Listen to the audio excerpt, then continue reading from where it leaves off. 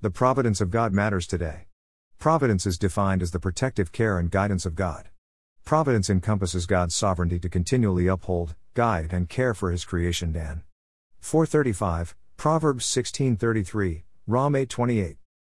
His intimate involvement in creation expresses this notion of being a relational God. Philippians 4:19 states this well, "And my God will supply every need of yours according to His riches in glory in Christ Jesus." Furthermore, God's providence matters because all events people experience in life have a purpose. Nothing happens by chance, but is all orchestrated by God, who works all things according to the counsel of His will. Ephesians 1:11. Therefore, whatever accomplishment or hardship humans encounter, it doesn't come as a surprise to Almighty God. This brings up a couple of crucial questions.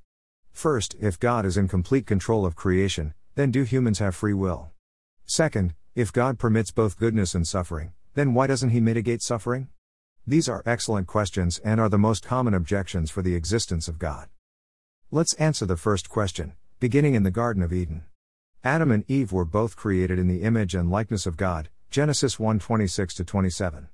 They were given a clear choice by God when He told them, "You may surely eat of every tree of the garden, but of the tree of the knowledge of good and evil you shall not eat, for in the day that you eat of it you shall surely die." Genesis 2:16-17. God didn't coerce them to eat or not eat of this tree.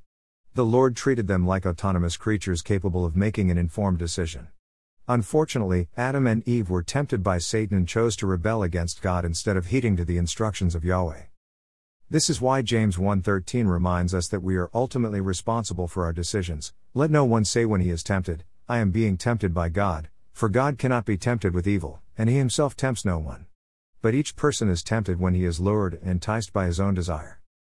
Consequently, we can't blame God for the decisions we make in life. Whether good or bad, God has given us the ability to make rational choices. At this point, you might agree with freedom of the will as it relates to decision-making. However, what if a person is predisposed to a genetic disease they have no control over? How about natural disasters?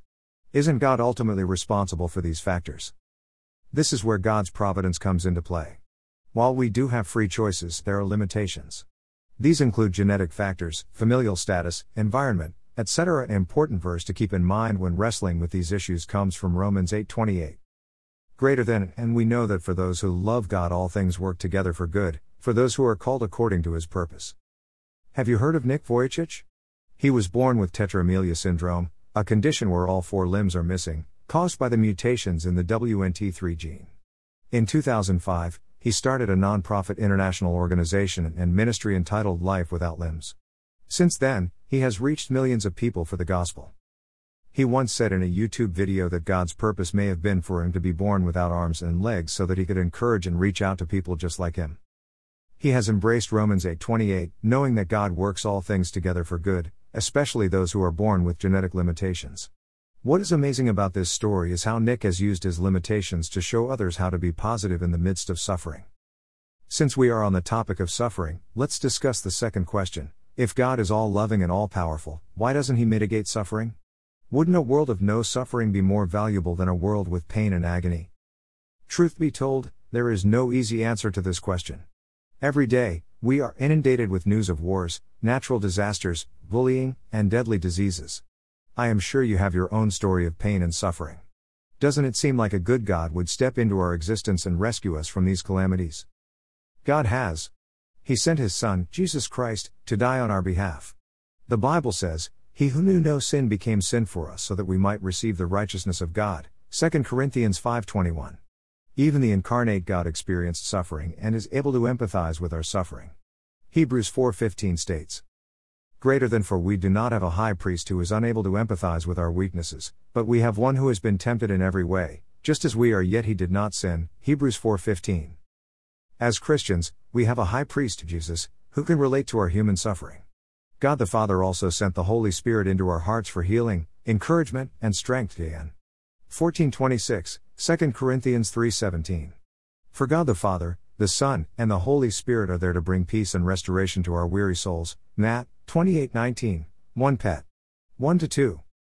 Moreover, we don't always see the full picture. While suffering is real and unavoidable, God has a purpose for permitting it to exist in this world. I think about the story of Joseph. His own jealous brothers kidnapped him, sold him into slavery, and then lied to their father for years. This was a wicked act, and God was displeased with how they treated Joseph. Nevertheless, their sin worked toward a greater good. Because of this situation, Joseph ended up in Egypt and became the prime minister. He used his power and influence to rescue the Israelites and his family from a terrible 7-year famine. If Joseph had not been sold into slavery, he wouldn't have had the opportunity to reveal to Pharaoh his incredible ability to interpret dreams and impart wisdom. By God providentially allowing his brothers the freedom to sin, the entire Israelite people were spared from the famine, and Joseph became a beacon of light to the pagan nations. That's why Joseph told his brothers in Genesis 50:20. Greater than as for you, you meant evil against me, but God meant it for good, to bring it about that many people should be kept alive, as they are today. Genesis 50:20. Therefore, this example can give hope to anyone who is in a period of suffering. While suffering is unpleasant, and at times, unbearable, God will help you endure through any type of hardship. Then, as you look back upon your experiences, you will see that God had a greater good for the trials you were once experiencing. The Apostle Paul experienced much suffering. He once said, "I consider that our present sufferings are not worth comparing with the glory that will be revealed in us." Romans 8:18.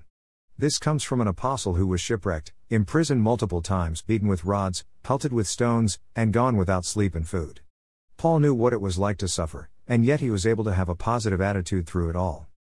In conclusion, God's providence matters. It matters because it personally affects all of us. Also, if God is not in control, then he is not sovereign.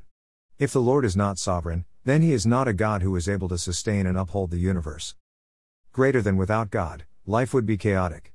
Blind chance would make our suffering impersonal. Free will would be illusory. Our choices would be determined. For every event would be a result of prior causes without supernatural intervention. Greater than tweet. Thankfully, this is not the case. There is a God who is personal and providential. There is a Creator who is good, sovereign, and in control of the universe. Even though suffering is real and life can be chaotic, it is temporary. There is coming a future day when the Judge of all the earth will restore the world back to its proper condition. He will create a new heaven and a new earth. Let me end with this hopeful verse from Revelation 7:17. Greater than for the Lamb at the center of the throne will be their shepherd, he will lead them to springs of living water. And God will wipe away every tear from their eyes. Revelation 7:17. Article written by Chad A. Damitz, MDiv.